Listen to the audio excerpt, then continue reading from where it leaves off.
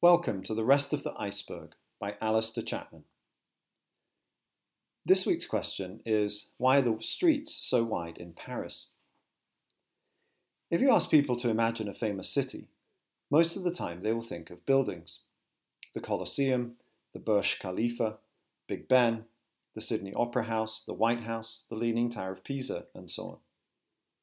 For Paris, people will think of the Eiffel Tower, but the picture in their mind is likely to be dominated by streets, wide, leafy avenues flanked by elegant apartments. Close your eyes and you can see couples strolling arm in arm along what are surely some of the most beautiful streets in the world. It was not always so. Paris used to be known for its narrow, grimy streets. Cramped conditions and filthy water encouraged the spread of cholera and typhus. Sewers were inadequate.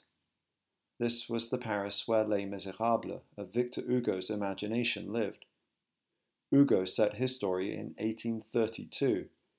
When he published it in 1862, Paris was undergoing one of the most dramatic urban transformations in history. By the time Hugo died in 1885, Paris was being called the most beautiful city in the world. What happened? How did Paris change so fast? And what was the point of all those new, wide streets? Was it to attract tourists? Was it to promote public health? Was it to provide gorgeous vistas for impressionist painters? The question is more important than you might think, because some have detected a sinister design behind the building of these remarkable streets. We'll return to that question later. First, let's trace the story of how Paris was remade. It all began with Napoleon. Not Napoleon Bonaparte, but his nephew, Napoleon III, who became Emperor of France in 1852. Napoleon III's greatest desire was to restore France to its former glories. France had been the most powerful country in Europe, but after a series of defeats by the British and others, it languished near the bottom of the ranks of Europe's great powers. The primary means to making France strong and proud again were economic growth, diplomatic manoeuvring, and successful wars.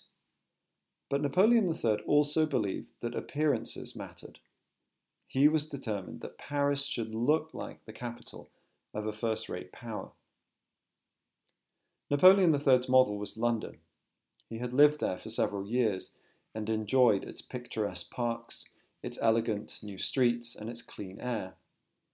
Paris, by contrast, was cramped, congested, and filthy. So from the start of his time in power, Napoleon set about the renovation of his capital. Progress was slow. The Paris Council did not share their emperor's ambition and dragged their feet. Frustrated, in 1853, Napoleon brought in a new man for the job, Georges-Eugène Haussmann.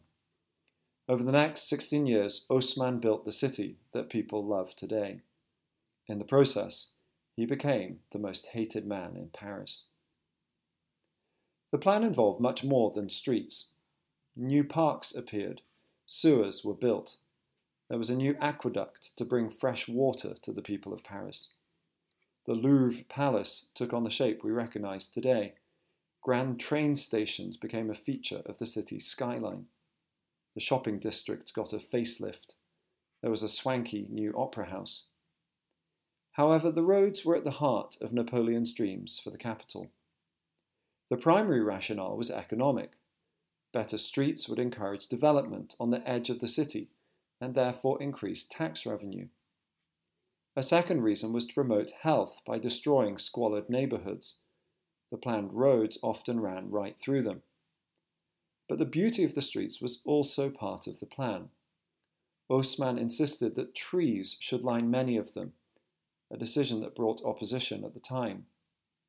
He also laid down strict guidelines for the architects who designed the new buildings that lined the streets, hence the uniform heights and all those wrought iron balconies and mansard roofs.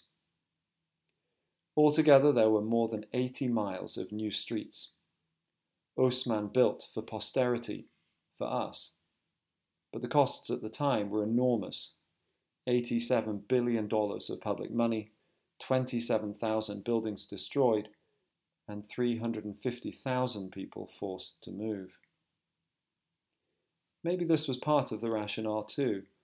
Some have suggested that Osman wanted to clean up the city by moving the poor, who couldn't afford to live in the new apartments built where they used to live, out of the centre of the city. Others have said the reason why the streets were so wide was to prevent Parisians from building barricades across their streets, as they had done in the revolutionary violence of 1789, 1830, 1832, and 1848. There's probably some truth to the accusations. The plan made room for military barracks close to some of the historic areas of unrest. However, the primary goals for Napoleon III and Osman were to boost the economy and to make Paris glorious. In this, they surely succeeded. But if you're ever lucky enough to visit Paris and walk down its exquisite streets, try to remember the people who lost their homes to make our pleasure possible. Osman thought their sacrifices were worth it. And he's the one who is remembered. In 1864, the city decided to name one of the beautiful new streets after him. You can still enjoy it today.